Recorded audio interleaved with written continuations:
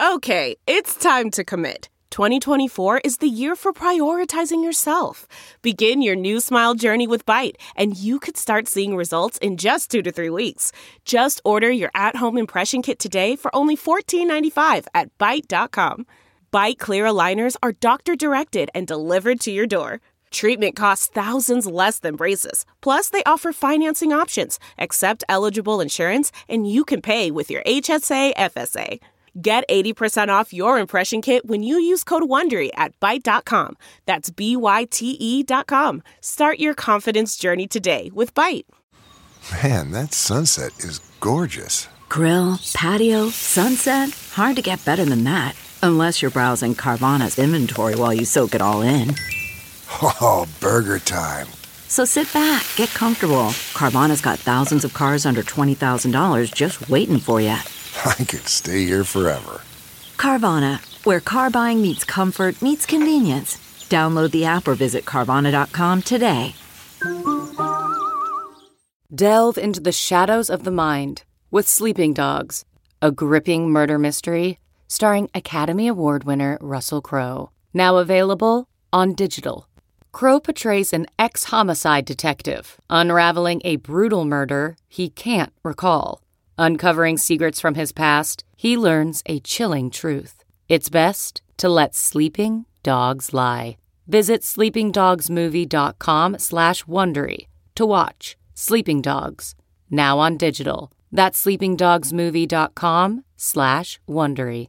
Welcome to episode 498 with my guest, Jimmy Dore. This is a best of episode. It's a replay from our 15th episode recorded very, very early on in 2011, our first year of doing the podcast. Our sponsor for today, as always, is BetterHelp.com, online therapy. I've been doing it for at least 3 years now, and I have a great relationship with my counselor, Donna. She is wise and encouraging, and I have seen a lot of growth since I started seeing her. And I love not having to leave my house to do therapy. There's something so awesome about that. So if you want to know more, go to BetterHelp.com/mental. Make sure you include the /mental part so they know you came from this podcast. And then just fill out a questionnaire, and if they feel that they have a counselor that is a good fit for you, they'll match you up with one, and then you can experience a free week of counseling to see if, I don't know why I pronounce counseling like that, to see if online counseling is right for you, and you need to be over 18. If you're between 13 and 17, they'll direct you to teencounseling.com, where you can get your parents to give consent and, et cetera, et cetera. Without any further ado, here's that episode with Jimmy Dore. Welcome to episode 15 with my guest, Jimmy Dore. I'm Paul Gilmartin. This is the Mental Illness Happy Hour, an hour of honesty about all the battles in our heads, from medically diagnosed conditions to everyday compulsive negative thinking, feelings of dissatisfaction, disconnection, and that vague sinking feeling that the world is passing us by. You give us an hour, we'll give you a hot ladle of awkward Nicky. But first, a few notes. Please visit the website. It's mentalpod.com. If you would follow me on Twitter, that would be awesome. My Twitter name is mentalpod as well. And the fun thing about doing that is now when I'm interviewing somebody, I'm going to start tweeting, asking you guys for your fears. So when I do a fear off with somebody, I'll be able to use your fears and compete against the person. That'd be pretty cool. I recorded this episode with Jimmy Dore actually a couple of months ago before I started doing fear offs, so unfortunately there's not one here.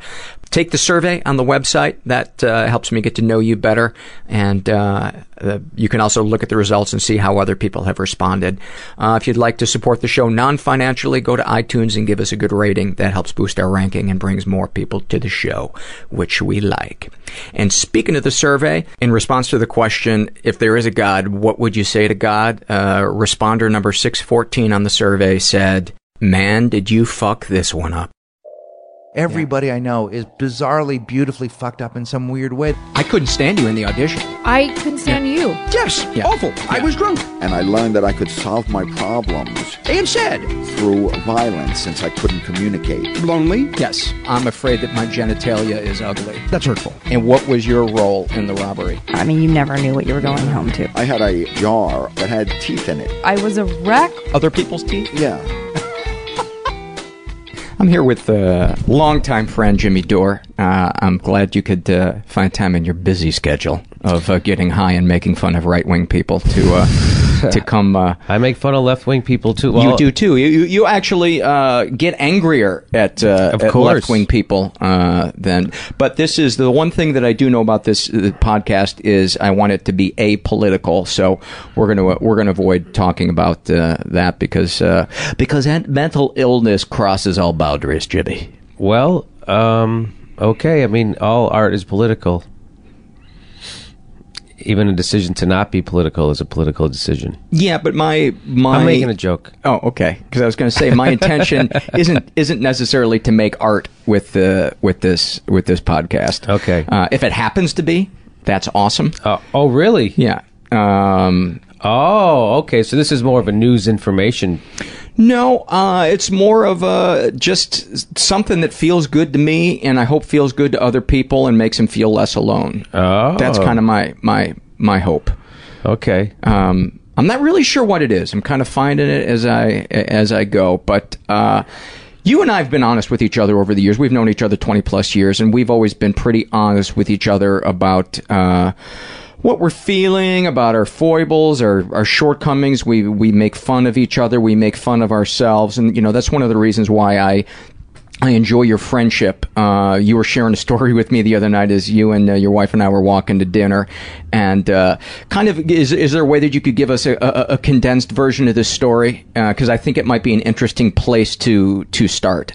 Well, I was talking about my neighborhood that I grew up in. That's the story you were talking about? No, the one that happened a couple days ago. And then we'll get to your neighborhood because I think they're related.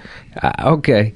I was packing to come to this comedy festival, and I'm standing in my living room. I live in Pasadena, just a couple of blocks up down from the Rose Bowl, right by the Ice House Comedy Club. Anyway, and so I look out my window, and I see this guy just walk up my driveway, get in my car, open my passenger side door, and start going through my glove box. Mm-hmm. And so I didn't know what... instead of just calling the cops... I guess that's what you're supposed to do? Right. It just seemed silly. Like I'm supposed to sit there and let this guy just go through my car and wait for someone else to show up? Right. It just seemed silly to me. So I went out there. I just went out there. Uh-huh. Those who fail to plan to fail. And I did not go out there with a plan. Right.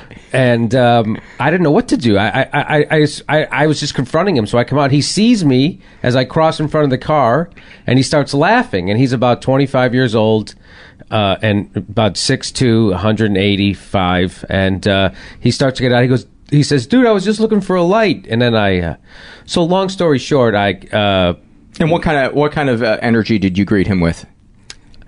I was swearing at the top of my lungs, and what the F are you doing here? And you can say fuck here. Oh, okay. Yeah. What the fuck are you doing here? And motherfucker, get out of my neighborhood. And he's like, oh, and I went through his pockets to make sure he wasn't. And I was, he had a stolen CD player from somebody else's car that he had in him. Yeah, and it is obvious. Well, you're assuming it was stolen, and I think most people would probably agree. Chances are it was probably stolen if he's looking through and he had through that stuff. Screwdriver. Yeah.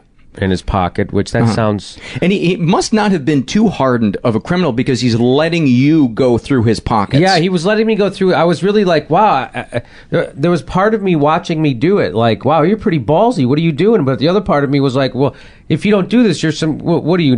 You're a pussy. You're not protecting your house. And you're going to let this guy walk all over you? And what are you doing? Well... I forgot that, I'm not the guy I was 10 years ago, or even 5 years ago, when I used to be strong Jimmy. I used to be 5'10", 180 pounds myself. And which some people would say that's overweight. I don't. I was very happy. Look good in a suit. Yeah. And So I had. How would you describe yourself now? I would describe myself as shorter and skinny. Okay. I'm probably. I went from probably 5'10" to 5'8".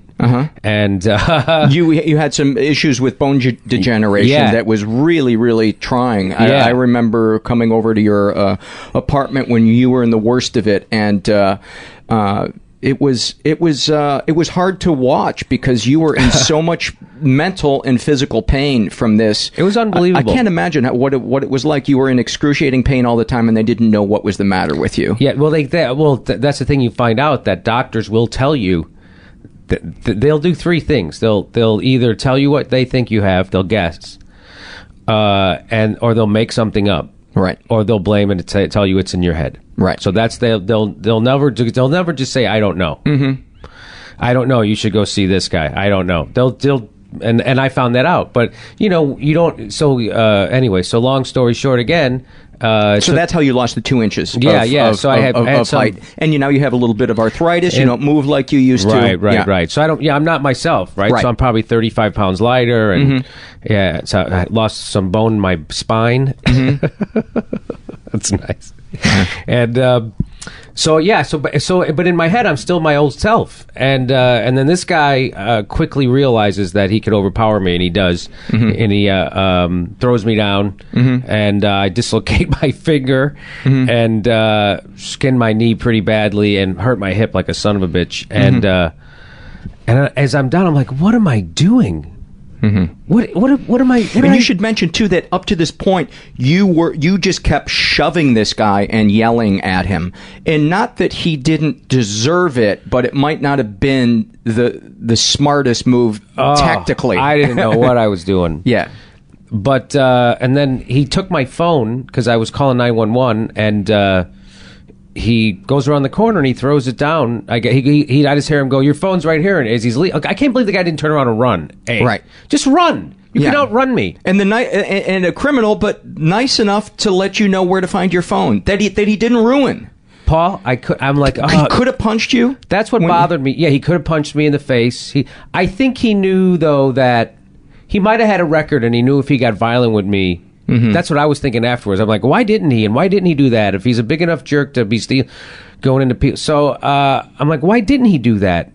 And I'm talking about maybe he has already a record and he knows if he gets caught with another violent. Yeah. My guess is that he's a little ashamed about what he's doing, and part of him wants to stop because he could have. Your phone wouldn't have added anything to it. Right. And he was nice about your phone, which makes me think he sounds like somebody that's maybe just kind of in over his head financially or something. Anyway, it doesn't matter. So continue. It's a puzzlement to me though what all this stuff that happened. So that happened. Yeah. And that's the end of that story, right? Right. But then we were talking, and of course I immediately have to be opinionated, and I said to you, and when you were pushing this guy and yelling at him, did you just picture your dad's face on him? And then I apologized afterwards because I was like, that was such an asinine thing for me to say. But I know your story, the childhood that you went through. Anger was people's tool for dealing with everything. Yeah, I think that when I got in my neighborhood, I grew up in a describe your neighborhood. Southwest side of Chicago. It's a really blue collar neighborhood, and I think people would. It's kind of like Southie in Boston. Yeah, and so there's a lot of racism, and I'll give you an example of it. So it's Democratic. They used to call it the Democratic Party machine in Chicago. Yeah. And it was always Democratic, and everybody in the city council was a Democrat. Yes. The mayor was a Democrat. Everybody's a Democrat. And then one year, through two white people ran for mayor in the Democratic primary, and a third guy was a black guy, Harold Washington. Yeah. Well, the two white people canceled each other out, and the black guy won the Democratic nomination. So now we were going to have a black mayor because it's a Democratic city. Right. Well, for the first time ever, everybody in my ward, in the 23rd ward in Chicago, 90% of them voted for the Republican. Really? Yeah. And I remember get that it, though. Bernie Epton? You remember that? Bernie do. Epton. I He do. lost. It was a close race. I mean, a Republican never got more than 2 votes for mayor in Chicago, right? Yeah. You know, there was always, so there'll be 12% of the vote every year. You get the Republican vote in Chicago for mayor. Yeah. And it was just like a token thing, and they would give him press coverage. But this time, he almost won. Yeah. And it was really close. Yeah.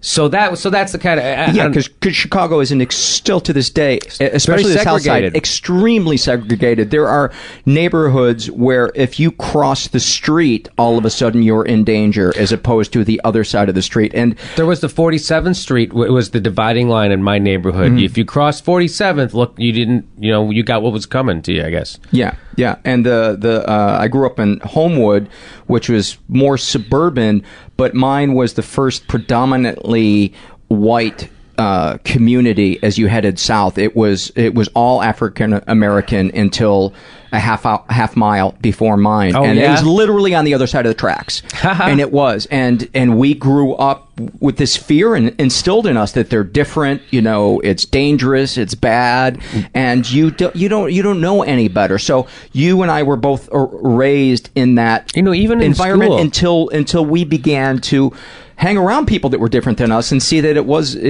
comedy. A lie. Comedy. I grew up on the South Side, and everything on the North Side was gay. Yes, and I mean, really, it was unbelievable, and to the point where it made it hard for me to perform in my neighborhood. Yeah, because I would watch the comedians who went on before me, and it would make me angry at them, at the crowd for laughing at, and they would just. I mean, I don't want to sit here and denigrate my neighborhood. There's a lot of great people in my neighborhood. Right. It was just how people react. How people react. They had problems with race in Chicago. They had scattered site housing. Yeah. And they would put, it sounds good on paper, but it doesn't.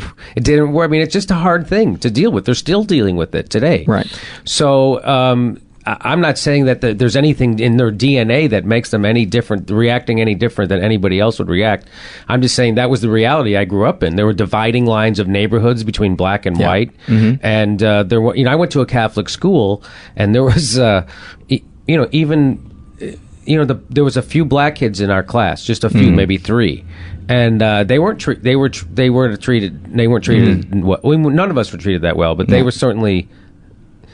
They're different, treated a little differently. And we should also talk about the police, the Chicago police, who don't have a history of being the most progressive. And while I'm sure there are tons of great people in the force, I'm just going to give you a couple examples of I had a friend who was a lawyer and had to deal with police a lot, and he said that they would refer to the blacks as shitskins. Police who are supposed to be protecting the people. I got thrown in jail one time I was underage. We were drinking outside a Blackhawks game, and we had to bail ourselves out of jail. And so we only had enough money for one of our guys to get out, and then he was going to go get more bail money for the rest of us. And it was at 35th and Wood, which is a tough fucking neighborhood. Oh yeah. And he asked the white police sergeant how he could get back to his car. Could he walk to the stadium back to the car? And the policeman laughed at him. And I apologize. I'm going to use these 2 words. But the cop said to him, laughing, "If the don't get you, the s***s will." Yes, that's. So this is. But I don't think that's unique to just Chicago. I don't either. But a lot of people think once you get into a big metropolitan area, it's not the sticks, and there isn't that KKK mentality. Yes, there absolutely is. It's just it's in pockets, and you were raised in one of those pockets. Yes. That's what I'm trying to get to give people a taste of. Yes, it's a cosmopolitan city in many ways, but there are also these entrenched little islands of intense hatred and ignorance. Yes, that is true. But let's get back to the neighborhood. So you were kind of raised with this. Your tool for dealing stuff was just a big blunt tool of anger. Well, it was. Am I wrong in saying that? I didn't realize I was happy. I was lucky to be. I was healthy, handsome, and I had still are handsome. I had good parents, and I was athletic. Yeah, and I had a sense of humor. I don't know. I certainly developed it as a young age. You are constantly wanting to be funny to get attention because I was. Yes, you come from a family of 12 kids. 12 kids. So I had 6 older brothers, right? So I was the youngest boy, and I couldn't beat them up or be a tough guy. But looking back at it, I certainly was in a lot of scrapes as a kid, and everybody fought in my neighborhood. Everybody beat the shit out of each other all the time. What was the name of your neighborhood? You'd Vidham Park. You'd get in fights with people just because they were from another neighborhood. Yeah. But it wasn't a big deal. It wasn't, we all played football, and we all, no pads. Sure. Tackle football, no pads. Yeah, so did we. Yeah. Yeah. And that's crazy. Yeah. But we did it, and then... I was on the wrestling team and all that stuff. I mean, we were men. And so when I get to Hollywood, and when I got in comedy, and I start to meet these people who grew up on the north side of Chicago who were in comedy, and they were really to see that my energy really kind of scared them or could make them uncomfortable. Put it that way. I don't know if it scared them. That might be you were known as a hothead when I was when we were starting out. It was like, oh, Jimmy got in another fist fight tonight. He got in somebody's face because they wouldn't book him. I remember that. I remember you went after I think R. O'Donnell was booking the Improv, and Jimmy took a swing at him at Burton Place. It wasn't Jimmy took a swing at Pat Francis because something about a girl. That's right. You took a lot of swings at a lot of people.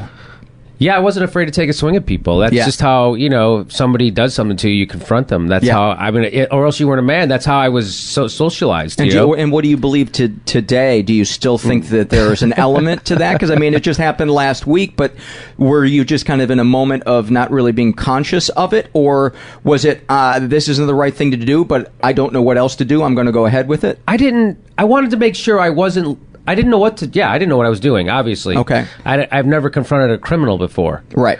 So, I didn't know what, and I was like, I just wanted to make sure I was covering it, and I was doing it correctly. If you had to go back and do it again, would you have called 911? Yes, immediately. Yeah. I would have called 911 right away. I would have just got a description. I went out there, got a description of the guy, and say, okay, I know what you look like. I already called the cops. Yeah. And, I'm not going to fight you. Right. That's what I will do next time. Yeah. I got, I already called the cops. They're on their way. I know what you look like. Okay, I'll see you. Right. That's what I should have done. Right. Well, that's good that you can see that, because for a lot of comedians, I think our choices in life for probably our first 30 plus years are driven by anger, sadness, loneliness, whatever our demons are. We don't even think. We're so narcissistic, we don't even consider the world around us or the greater implications of what we're doing in the moment, because we're so driven by our emotions. We're so damaged emotionally in a lot of ways. Maybe I should just speak for myself. Is that something that you... Paul, I didn't have any awareness, and it was comedy that gave me that awareness of the kind of guy I was. And your comedy is so different than it was when you first started out. You started out kind of just as a joke teller, but there was no soul to it. And sometime around, 5-10 years ago, you started taking on issues, kind of championing the underdog, and I was blown away that you had kind of morphed into this comic with a conscience, which is not easy to do on the road, where people just want to hear dick jokes. And you were up there talking about political stuff and kind of making a stand. And I take my hat off to you, because I know sometimes you were just saying the other day you watched Kyle Kinane kill, and he's a great comic. He tells jokes, and you had I was envious of him, because I'm like, oh, you know what? He's just having fun. He's just going up there, and he's just telling. And it reminded me of myself when I was at the Aspen Comedy Festival, and I was just a guy going up there telling funny stories about my life, and life was good. Yeah, and people wanted to be around me, and it was great. And then now I feel like some sort of burden, almost like I have to. I can only talk about things that matter all the time, and and I don't. It made me think. It made me like watching Kyle Kinane made me think about what I wanted to do more. Right. And I'm not sure. I'm never sure. Well, it's funny because you've built a career. You have a 1 hour Comedy Central special that airs. Award-winning. Award-winning. Thank you. And I'm sure I'm sure your parents gave you all the accolades you fantasized would have. And that's another thing. Let's talk about that. Can I say though we talked about I had a reputation that as a hothead. Yeah. It was through comedy that I became aware that I had anger. I didn't know I was angry. Right. And it was only through people reflecting back to me, and I didn't know I came off as a dummy. Mm-hmm. I think I had I know I had a very thick... I don't think people could see your soul because it didn't come through in your comedy, and it certainly didn't come through in all the bridges you burned in the fights you picked. Right. No, right. I didn't... and that's why I think Graham Elwood and I became such fast friends, because we had the same temperament. Yeah. And it didn't, anger doesn't scare us. Mm-hmm. It doesn't make me it doesn't make me uncomfortable. If somebody's angry, feels familiar. Feels very familiar, yes. And so my dad's dad was an alcoholic. Yeah. Even though were either of your parents alcoholics? No. Mm-hmm. No. So my dad did much better than his father. My dad was a good guy. Did your dad ever get help for my dad never? The no, damage? He grew up before any of that stuff. He didn't get help. He didn't even know what, the guy lost a presidential election because he cried once. You know, I mean, when my dad was already a grown man. So no. Who lost the president? Muskie. He got off he was the vice president, remember, for McGovern. And he cried once because in public, and that was the end of it. So no, my dad, the joke part I tell about it is my dad didn't drink at all. So, he had two emotions, angry and not angry yet, right? And because he didn't drink, so we never got to have any of those fun drunk times. Right. We just had all the miserable. Right. But that's not. I mean, my dad was he had 12 kids. He was a blue collar guy. He worked 2 jobs, sometimes 3, to support everybody, and he did. He supported everybody. Wow. And then he managed to take a month vacation every year. A month. But that was, when people used to get a month off from work. My dad was a cop, so he got a month off. Now you get a vacation. It's called being laid off. Yeah. You just don't go anywhere and you sit around and worry all day. Yeah. It's not really quick. But so we were all angry, and we grew up in a time when it was normal to hit your kids. Yeah. Because people had more kids. When you have 1 or 2 kids, you obsess on them, and you treat them more like real people, and you care about their emotions. When you have 10, 12 kids in a house, you don't have time to care about someone's fucking emotions. And you don't have time. It's people always ask me, what's it like growing up in a big family? I don't know, because I didn't grow up in a small family, and I had nothing to compare it to. Yeah. But I always fantasized about having a big family and thinking how great it would be. They're great parts, yes. I had 2, it was just me and my brother, and there was always a quiet, I joke that my family was like the movie Ordinary People without the big laughs. It was just kind of void of... I had to remember that movie. That's why it took me a second. Void of joy, a lot of tense silence.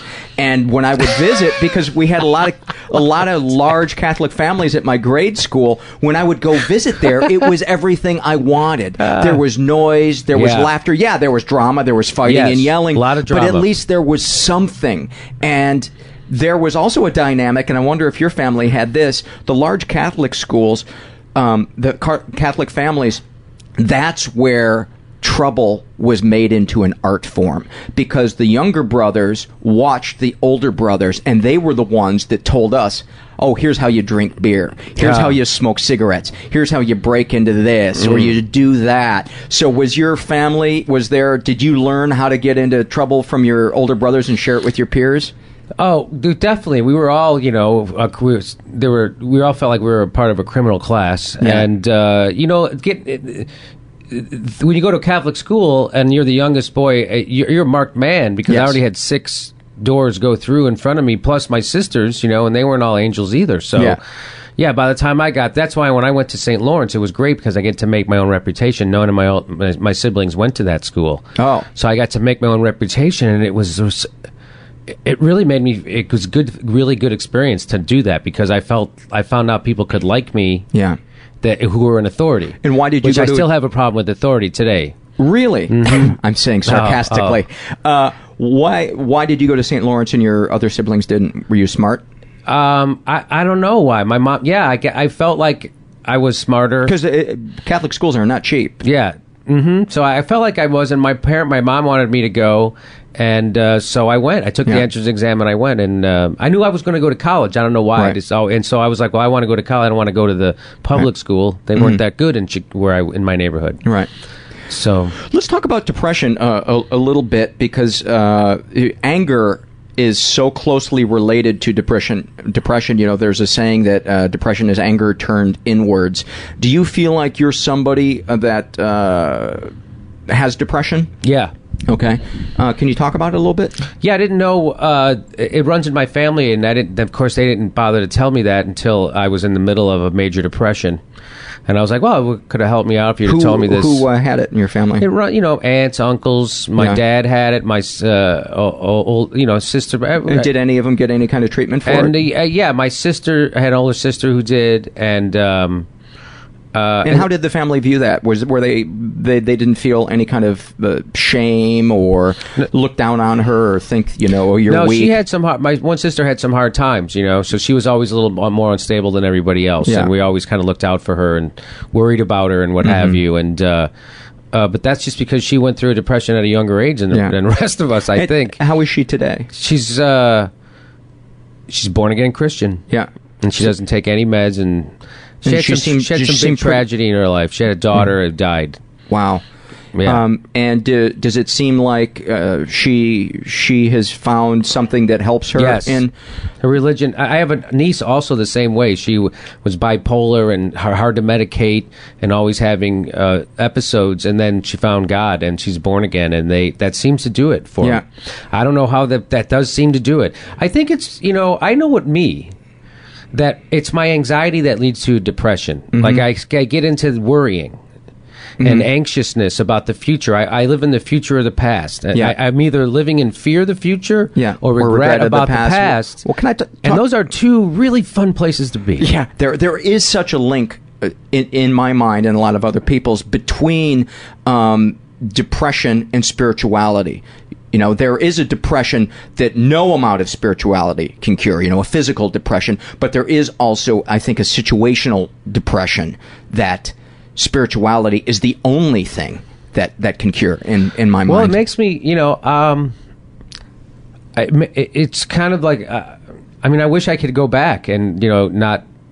And I wish I could be religious, but I can't. But I don't think you have to be religious. I think you probably got a feeling when you started doing your material that meant more to you. You probably got a little bit of a feeling of peace and self-worth when you started talking about things that you thought maybe might just make the world a tiny bit better. Am I wrong? Paul, let me just put it to you this way. My life has exceeded my dreams in many ways. Yes. And I still manage to be miserable most of the time. And I get the sense that maybe there is something in you that is wanting something that's maybe not good for you. that is just going to make you want more of it. Yeah, well, I'm finding that out. I didn't plan my life past an hour special. Right. That was it. That was my goal. And you got it. And you were probably happy for a little while, but now it's what next, well, right? I thought, I didn't know there would be a what next. It didn't dawn on me. I thought, it's like Brett Favre. I don't want to win a Super Bowl. Once you do, you're like, okay, well, whatever happens after that, I'll be okay. I already won one. Yes. That's how I felt. But I still have the rest of my life to live now. It's like, I can't retire and announce comedy. Right. Right. Which is what I want to do. And you have a gift, so why should you? So, hanging around with you at this festival, so many people have come up to you and just gushed over your podcast and how much they love it and your radio show, and yet you are still have this deeply unsatisfied thing in you. It's rotten. There's a they say depression is anger at the self, right? So I noticed that, again, only through working with other people that I'm hard on myself. I just thought that. Right. That's how you internalize stuff from your parents, right? And but it wasn't just my parents; it was my neighborhood. And I talk about how there was physical discipline in people's houses in my neighborhood where I grew up. But you'd go to school, you'd hit you in church. Depression is anger at the self, right? Right. Right. And don't you think most comics? Have you tried therapy? Yeah, it's just it's hard to find a good therapist. They all seem just as screwed up as me, and nobody seems... What's the longest you've ever stuck with therapy? With a single therapist? I don't know, maybe 6 months. Okay. I saw this one guy. He was all right. Yeah. But they're all, I had one psychiatrist. She would fall asleep. She'd fall asleep every time. Really? And her eyes would kind of start to close, and I would go, Pamela, what are you doing? She goes, no, I'm thinking. I'm like, you're not thinking. And then, it took me, I was really depression, so it took a while for me to be able to talk back to her. And then, the third time, and I just go, Pamela! No. And I go, she goes, huh? And I go, I'm gone. Wow, that had to be really hurt. And she wanted to do an episode over, an episode. We're going to do an episode of Jimmy's Therapy. And the next episode. It's an all-new Jimmy. And the episode of Jimmy's Nuts. Yeah. So she wanted to do our weekly therapy. She couldn't be in the office. She wanted to do it over the phone. Mm-hmm. And I didn't want to. I hesitated. And she was like, no, I've done it before. It's okay. I'm like, okay, well, of course. Of course, right in the middle, her phone cuts out. Right, of course. And then got to get her back. And I'm just like, what the? Anyway, I don't know how that. You got to try a different therapist. Yeah, because there's good ones. There's really good ones out there. Ones that have really helped people find what they need. I can't believe, Paul, since a young man, I don't know why I was always a seeker. Wayne Dyer and Deepak Chopra. Oh, but it all started with Leo Buscaglia. I used to see him on PBS. Mm-hmm. And so I got interested in that stuff. And there's a lot to that. Like, if you can focus your thinking, it's all about being able to focus your thinking. But it's amazing that all that knowledge hasn't helped me. Because it's not about knowledge. That's the thing that took me 40 years to realize is there's the physical world, there's the mental world, and then there's the spiritual world. And the spiritual world is completely unconnected to intelligence. And trying to reach that through intellect is a dead-end street. And it's why a lot of... I know. That's why the smartest people in the world can build nuclear bombs. Yeah, exactly. It really is, right? That's why Christopher Hitchens can defend the Iraq War, right? Yeah. That's right. That's what that's about. So so that's why I was just talking to somebody about that movie, The Matrix, and they were saying how it ruined it for him that Keanu Reeves was the central character in that, and I was like, no, that makes the movie. And they're like, how? Because it shows you that you're not going to reach enlightenment through intellect. You're only going to reach it through courage. Wow. And he didn't have intellect. He wasn't dumb. He's a dumb, and he wasn't even a good actor. Yeah. But no, I think he's a good actor. Yeah. But but it was, to me, that's really it's a metaphor for even that guy that they're like, oh, don't you think the studio made them choose him? Well, even if they did, it was a happy accident for me. Yes. Because there could have been a more interesting actor in that role, but I like the fact that he's kind of dim-witted. Yes. And that's not what it takes to save the world's intelligence. It's not, and the most courageous act to me is to say, I don't know, and I need help. Those are the two most courageous things that I've done in my life, and they've been the most beneficial to me. And I wonder if that isn't maybe where, for you to reach the next level of finding who you are or what you need to be happy, that might. Because I believe there is a matrix. That's funny that you mentioned that movie. I feel like there is this matrix to the universe that guides us, that helps us do what it is that we're meant to do if we can get to the point where we get out of our own self-will and try to see what it is. But only by connecting to other people like you and I are doing right now can we begin to have that matrix reveal itself. Does that make sense? Yes, I was going along just fine, figuring things out, and then I realized that the way to feel fully.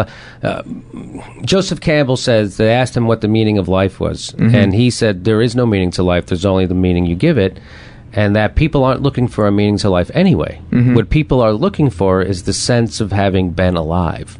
Yeah. And that's why people take drugs and ride roller coasters and see scary movies. Yeah. And for me, it's because those things throw you into the present. And when you're in the present moment is when you feel the most alive. But it's the hardest place to get to. It is. And I just thought of that myself. Like, well, that must be why people like roller coasters and people like scary movies. Because you aren't thinking about anything else. Yes. And why we like stand-up comedy. And why we like stand-up comedy, because I'm right there. Yeah. And it's the best for me when I can not drop my preconceived ideas of how I want the show to go, but how I can let it kind of unfold instead of forcing it. And that's the hardest thing in the world for me to do. I love to hide behind my jokes. Yeah. And that's why going up the other night at that show, really scared me. Yeah. And I didn't want to do it. But Can you talk about that? Yeah, so I was on this show, and it was all people from Chicago, and I was going up last because I had the most credits. Mm-hmm. And but these guys were doing this kind of comedy that is very raw and edgy, and it was a long show. So by the time you get up there, they've heard a lot of comedy, and they've heard some really over-the-top, raw, edgy things. And so now anything I say is going to sound kind of silly and trite, and so it's hard to be different and still get bigger laughs than everybody else. And in my mind... Mm-hmm. I always, be careful what you wish for. I always wanted to be the guy. I always wanted to be the headliner on the show. I always wanted to be the guy that people came and listened to. Mm-hmm. And then it's like, oh, shit, now I got to be funny. Yeah. Now people expect me to be funny. Before, it used to be great. I used to surprise people. Yeah. Used to be able to open for other people. And people are like, oh, you see how funny that other guy was? That we didn't expect anything? Well, now when you're the guy, boy, is it's fucking different, man. Yeah. And And that's the thing about living in the future is you get this idealized version of how things are going to be. Mm-hmm. You don't get any of those details. So you think, I'm going to go last. You forget the checks are going out while you're up there when you're headlining. You forget you're following a better comedian than you were when you were the middle guy. Yes. All these things. You have to do more radio in the morning.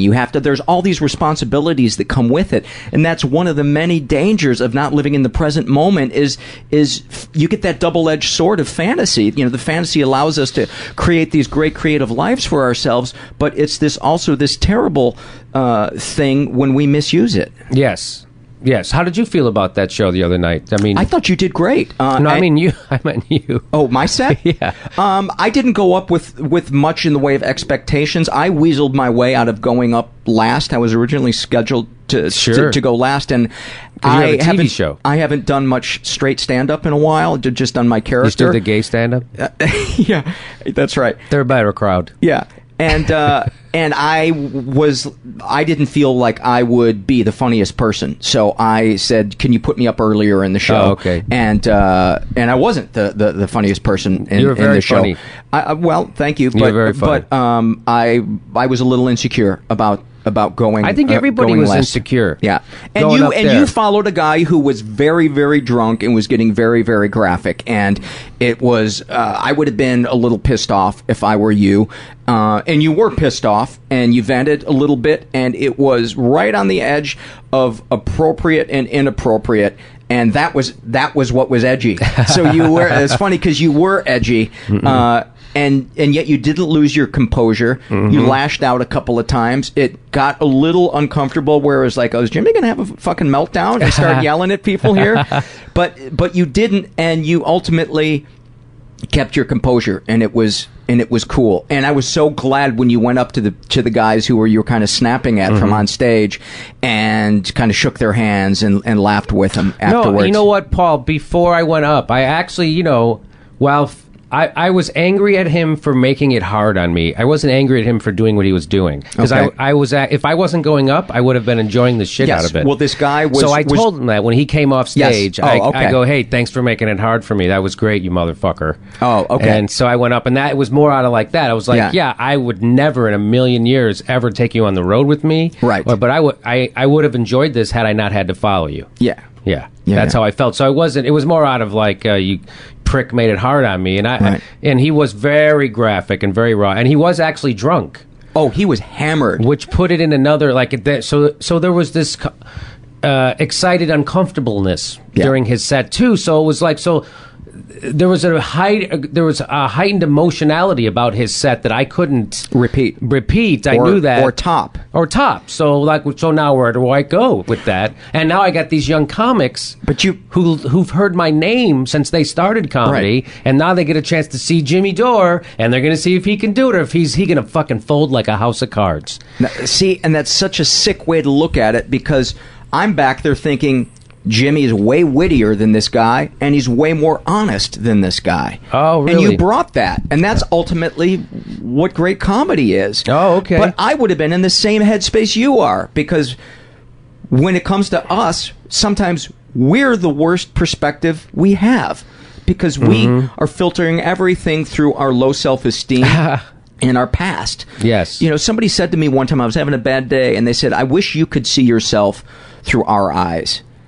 And it made me start to cry, because I was like, wow, I am really hard on myself. And I think most artists really are. And that's why we have to go into the fantasy world, because it's too painful to deal with the reality of the present moment and how we feel about ourselves. Well, I always try to tell myself, it's very easy for whatever reason, and I think it's mental illness, that, your day-to-day becomes not special to you. Yeah. And I think it's, if a technique I try to use, doesn't always work, is to try to think of myself at my first open mic, and if someone would have handed me a sheet, my resume from today, you'd have shit yourself. I was like, that's going to happen? Yeah. You're kidding? I'm going to be on first name basis with Norm Macdonald? Right. Are you kidding me? You know what I mean? I just, it would just blow my mind, and it's hard to keep. That's like I may make that joke, if my life has exceeded my dreams many times over, and I'm still managing to be miserable, and I thought about that the other day, and I was like, well, I really have to change that. Yeah, I have to. So I guess I'm at that age when people go through that stuff. Yes. I'm 45. Yes. So I'm like trying to reevaluate. Maybe get a new wife. Jimmy's kidding, of course. Lovely wife, Stefan. I love my wife. Yeah. We just got married last summer. Yeah. She's great. But so I'm actually thinking about starting a family with her. I'm like, I never thought. It's so funny. Comedy is such an unstable life. You always think that. I always think, they say guys don't think about raising a family or starting a family until they feel secure in their career. Right. Well, you never feel secure in your career as a comedian. I don't think until you have a television show, and that's what I always think. I'm like, well, yeah, I'm going to have kids as soon as I have a television show. What a crazy way to live your life. No one told me. There's no one. You know what? Maybe that's my. Yeah. Maybe I'll write a book on for young comics or young people getting to Hollywood. This is what. Don't wait till you have a TV show to start a life. Right. Start a life. Yeah. Yeah. But, I don't know. You don't have kids. I don't have kids. And now you don't have kids because you're dead inside a little, or? Yeah. Okay, me too. And no, it's never been something that my wife and I really wanted badly. I have moments where I think, oh, I'm really missing out, but they're fleeting. They're fleeting. But it's when I'm too selfish. I'm not making a joke. Yeah, but it changes you. That's the point. But I don't want to find out when the kid's 3, I don't really like this. I'm sure the chances are 99% that I wouldn't, but my dad was that way. My dad had kids that he wasn't interested in, and he wasn't present. My dad could never really reconcile himself to be comfortable in his own skin. And when you're not comfortable in your own skin, I don't think you can be present for your kids. And so I would say to you, wouldn't it be good for you to become more comfortable in your skin before you pull the trigger on having kids, so you could be really present with them? Because when you're in the future... No, yes, Paul. I mean, on paper, yes, that makes sense. But as we all know, they say if you wait till the right time to have kids, you never will. And so, I think that's more true financially than it is emotionally. I don't know. I don't even know if we might not ever still not do it. I don't know. But it just seems like, it seems like I would have half a life lived. Like, that seems like such a big thing. Like, I'm starting to look for meaning in life, because comedy, while it does bring meaning to my life in a certain way, it's not enough anymore. No. It's a compartment. It's not. It's not. I'm like, this didn't do it. It didn't do it. Like, I did it. I guess. That thing that. Yeah, maybe it does. Maybe it does bring you that perspective. I don't know, because I don't have kids. I wonder what. I'm tired of thinking about myself all the time. Yeah, it's such a dead-end street, and that's where we think we're going to find the answer, but we don't. I've found through connecting to other people, that's the only way I can ever get gratitude in my life and get the perspective that I need. Joseph Campbell, I'm glad you brought him up. He said something... When we decide, I'm mangling it, paraphrasing it, but basically in a nutshell, he said, when we decide to do something for the betterment of society, for other people, something altruistic, magical guides will show up to assist us. 1,000 tiny hands. Yeah, is that what he? Is all that, the doors were open. One door closes, and I completely that agree. I've experienced that. It is amazing. So that makes me realize that we are actually not separate. We are all connected. Yeah. So there's that kind of spirituality. But I wanted to make one more point. Except Filipinos, they're not connected. I'm not sure. There's some Samoans I can certainly exclude, but.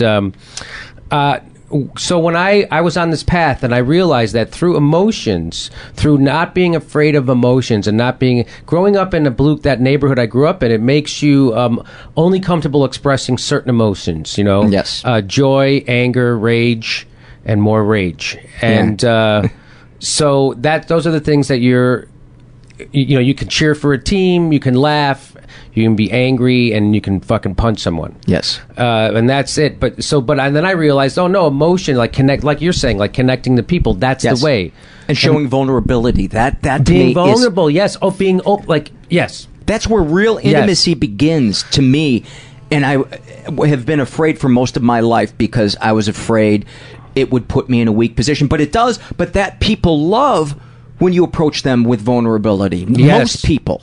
Yes. Because you're right. Then they can let their defenses down. But it's the scariest thing in the world, and it goes back to that courage that you were talking about.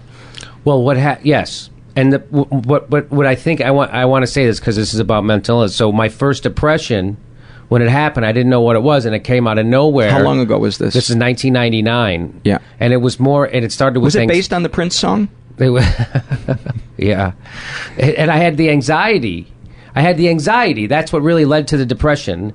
And so then describe the anxiety, if you would. It's just everything, nervous about things about I wouldn't be nervous, and then a tightness in my chest that I can only describe as a 1,000,000-pound tourniquet being turned against my chest. That was constant.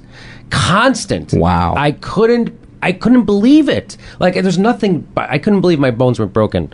So, but what happened? The consequence of that is it made me scared to open up to feel emotions again because I was afraid I was going to go crazy. They were going to kill you. Yes. So I've been. So what did you do? You shut down? I've been fighting that ever since. Yeah. And I've had 2 depressions since then. I had one in 06, 07, and then currently. Mm-hmm. What do you think, and I'm sorry if I come across as an asshole for bringing this up, but you're my friend, and so I want to say it. Do you think smoking a lot of weed is good, given that you have that? No. Okay. So what keeps you from giving up the weed? You don't know anything better to I just bring keep thinking I'm going to turn a corner. Yeah. And no, I'm noticing now. No, I've cut back. I've noticed that, I quit smoking pot one time for my first depression for 2.5 years. I didn't smoke pot and touch alcohol or caffeine because I did not want to feel that again, again, right? And so what was that like? That was, I wasn't on the right meds, so I was just... Do you take meds currently? Not anymore. I'm going to go back. Okay. Because I'm figuring out now that I have ADD, which can also lead to depression, which I think is what I have. Yeah. And which you don't know, I never noticed I had because I was a comedian, and you don't have to do a lot of tasks. You have your life is simple but complicated in other ways, right? Right. As a comedian, the flaws didn't show, but now that I'm having to produce 2 shows by myself, write, produce, edit, You're a busy man. It is really it's showing. It's showing You're up. starting to feel the chest tighten, or the ADD is showing up. I'm missing stuff all the time and falling through the cracks, and I can't manage my life is becoming unmanageable. Yes. So I'm like, I have to get. And then I talk. It's too bad there's not a program for people that can't give something up and their lives have become unmanageable. I'm making a joke. That's the first step of a 12-step program. No, it's not the no, it's not it's not related to the weed. I don't think so, Paul. I mean, if it was, like, it's not like I could. I don't think so. Yeah. But no, now that I'm anxious, I can't smoke pot like I used to. I can never smoke before. I used to always smoke before my shows. Yeah. Because it helped me. Which blows my mind. One time I performed high, I got such cotton mouth, my upper lip stuck to my teeth. I ran out of water, and I couldn't remember what my next line was until it was uncomfortably awkward, and then I would remember. So it was this half hour of just jolting, lumbering. Oh, so awful. So I don't know if I should say my hat is off to anybody that can perform Stone, but I don't know how you do it. It had to be at a certain. It's all about headspace. I was at a club that I didn't want to come back to. Yeah. And so somebody had offered me some pot, and I would always say no, because my biggest fear is I'd have a bad show, and people go, oh, Jimmy was high on stage. That's why I had a bad show. Right. Well, this club, I didn't care. I don't want to come back. So I got high and went on stage. It was the best goddamn show I ever had in my life. Wow. And that's because I was comfortable and I didn't care. But if I was going up in a nervous situation and I was high, it would be horrible. So what about trying to find a way of living where you can go up sober? I go up sober all the time now. And have that same relaxation, because that is possible. Yeah, well, that's what you got to figure out. And I don't mean sober in every aspect of your life, but just for that. Yes. Just for that show. No, yeah. I mean, I don't really need weed anymore. Yeah. On stage. It doesn't. Yeah. I can get there without it. Good. I know I can remember. Good. I can remember how I need to be in my head to be there. Right. That's all. Yeah. And, I've probably said this before on the podcast. I'm not anti-alcohol, anti-weed. I'm anti that for me. Yeah. But if other people can use it in moderation and it enhances their life, God bless you. It did for a while. Well, let me ask you this, though. Did you find that about what I mentioned about, you're afraid of, I'm afraid of emotions. I was afraid to open my heart to a woman. Yeah. And I was never, to me, I pushed, I was on a freight train of opening my heart until my depression. Yeah. I was everything open, big. And my life was expanding, and things were really, and it was, life was rich. Yeah. And then when the depression hit, I just shut down, and I was afraid to do that. And did you have that experience? I didn't know how to. I didn't understand that there needs to be emotional intimacy before there can be physical and sexual intimacy with someone. Mm-hmm. I just learned this in the last 2 years. And the biggest aha moment for me came a couple of months ago. On a submarine? On a submarine. I was going through this health issue that was, and I had gone off my meds, and I was miserable. I was listless. I was depressed. And I was having to be on this diet where I could basically only eat vegetables.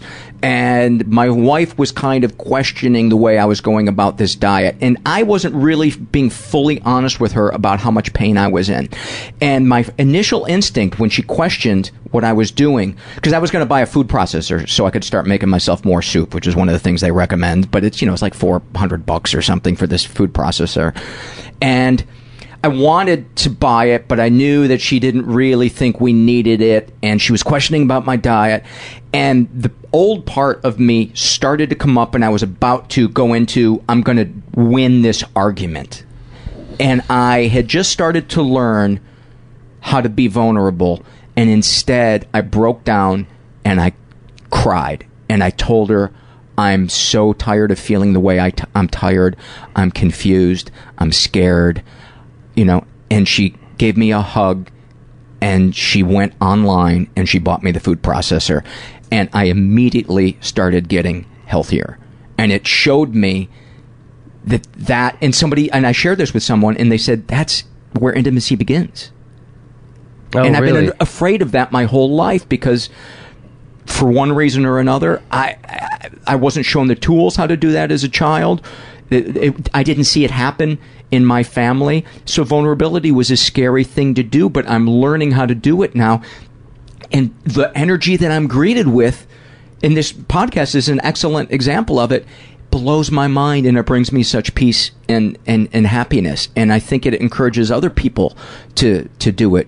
There's people that go on the message boards and are opening up about things that are happening with them, and they're sending me emails. And it's just, I've never been so high on life as I have been since I started doing that thing a couple of months ago. That vulnerability, which used to scare the fuck out of me. Really? Yeah. And my marriage is starting to become healthier. Not that it was ever bad, but it was lacking something that I knew that it wasn't good. Yeah, the word was out. It was lacking something, and I knew it was my fault, but I didn't know. And so I had to, start to get some therapy for it and ask for help. Really? Yeah. Okay. And it's a good thing that Carla's parents, raised her to, embrace weak men. I mean, hats off to you. My wife was raised Mexican. She wouldn't put up with that shit. She was like, keep trying to get what you want, pussy. That's what she would say. Stephanie, your wife, is one of the sweetest, most gentle people that I know. She is obviously. Jimmy is kidding. She's a mama bear, as Sarah Palin would say. Yeah, she gets very protective of me. Yeah, I love looking at her face when you are performing or doing something. She just beams. And it's such a beautiful. Oh, really? Such a beautiful thing to see. Yeah, she is just a really really positive, sweet person. This episode is sponsored by When Breath Becomes Air. When Breath Becomes Air by Paul Kalanithi is the exquisitely observed memoir of an idealistic young neurosurgeon attempting to answer the question, what makes a life worth living, as he deals with his own terminal cancer diagnosis. It's a stunning reminder to live while we are alive. A must-read for anyone in medicine, from a doctor-turned-patient. For healthcare workers, expand your view on patient care and the fragile beauty of our mortal lives through Kalanithi's unforgettable words. Some of the questions Kalanithi wrestles with in this book include, what makes life worth living in the face of death? What do you do when the future flattens out into a perpetual present? When the future is no longer a ladder towards your goals in life? What does it mean to have a child, to nurture a new life as another fades away? When Breath Becomes Air is a #1 New York Times bestseller, Pulitzer Prize finalist, and named one of the best books of the year by the New York Times Book Review, People, NPR, The Washington Post, Slate, and more. When Breath Becomes Air is available wherever books are sold. Learn more at prh.com/breath. CarMax is putting peace of mind back in car shopping by putting you in the driver's seat to find a ride that's right for you. Because at CarMax, we believe you shouldn't just settle for a car. You should love your car. That's why every car we sell is CarMax certified quality, so you can be sure with upfront pricing that's the same for every customer. So don't settle. Find love at first drive and start shopping now at CarMax.com. CarMax, the way car buying should be. And, yes, I was very lucky to meet her. I remember it was a really nice story. When I was in Los Angeles, I had just gotten out of a relationship with a woman who didn't have the courage to find out who she was supposed to be. Yeah. And that's why that's one of the things that, anyway. And I was lonely, and I wanted to find a woman who I could share my life with. And I went to the Acme Comedy Theater one night, and I saw this girl on stage being hilarious, and I was like, why can't I just be with a girl like that? Mm-hmm. See, look at her. She's dark like I like. Mm-hmm. She's funny. Dark as in personality or complexion? No, complexion. Yeah. She's dark hair and she's Mexican. Mm-hmm. And I was like, oh, I just love that. I don't know what it is. Just gets me. And she was funny, and and I thought she was Italian. Mm-hmm. And which is she makes a joke about that in her life. She goes, whenever people meet me, I'm 100% Mexican, but when people meet me, they think I'm Italian because they like me. And so I got to, and then we didn't get together for probably, I don't know, 3 or 4 years after that, maybe 5 years after that. We didn't hook up, and it was great. I was like, oh, and I love to tell that story. Like, oh, it's a good feeling for me to remember that, seeing her, and now that's my wife. And it's so funny. You just described Carla and I saw her on stage 3 or 4 years before I ever asked her to go out, and she's Italian. Ah, really? You thought she was Mexican? She's not a dirty Mexican, Jimmy. That's the point that I'm trying to make. I remember the first time I saw your wife on stage. Yeah. Yeah, I was like, I never saw somebody work a pole like that. I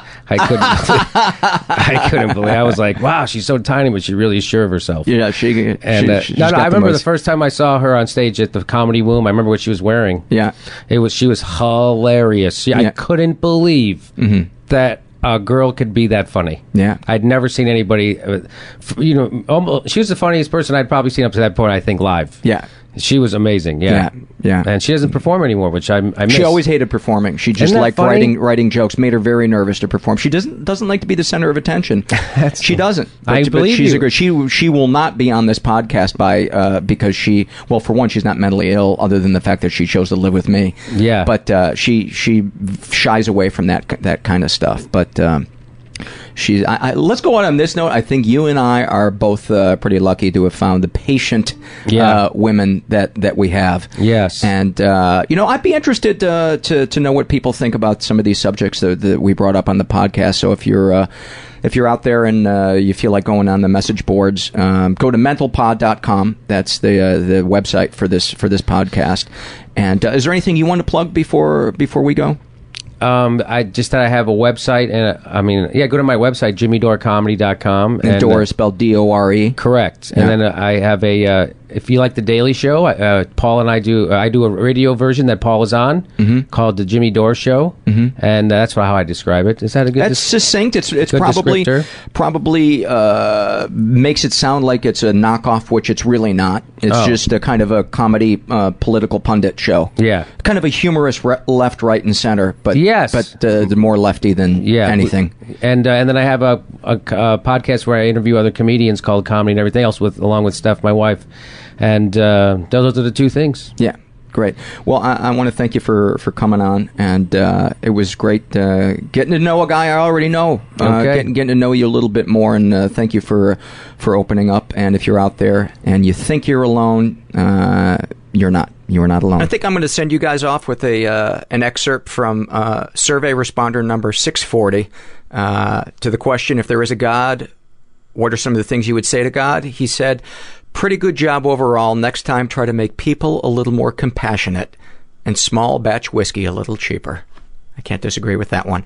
Also interesting, to the question, do you have any comments or suggestions to make the show better? He wrote, I've only heard a few early episodes, so I'm not sure if Paul has gotten more comfortable with podcasting, but I did feel at certain points that he could stand to let his guests talk a bit more freely. It did occasionally feel like he was steering the conversation to reach conclusions he had in mind. Overall, it didn't hurt the quality of the interview, and I'm totally still a fan. I just felt that occasionally Paul was getting in his own way. I think there's a lot of people that would probably agree with you. And you're not the first person who has sent me that email, so I will try to keep that in mind and try to not let that gnaw at the center of my skull as I lay awake tonight, staring at the ceiling. I am not alone. Thanks for listening.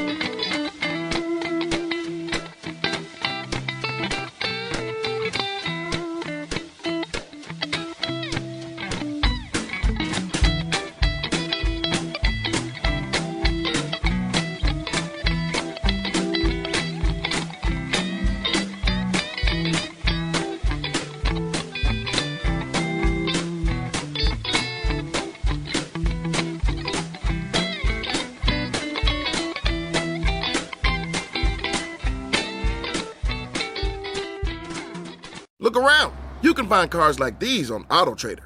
New cars, used cars, electric cars, maybe even flying cars. Okay, no flying cars, but as soon as they get invented, they'll be on AutoTrader. Just you wait. AutoTrader.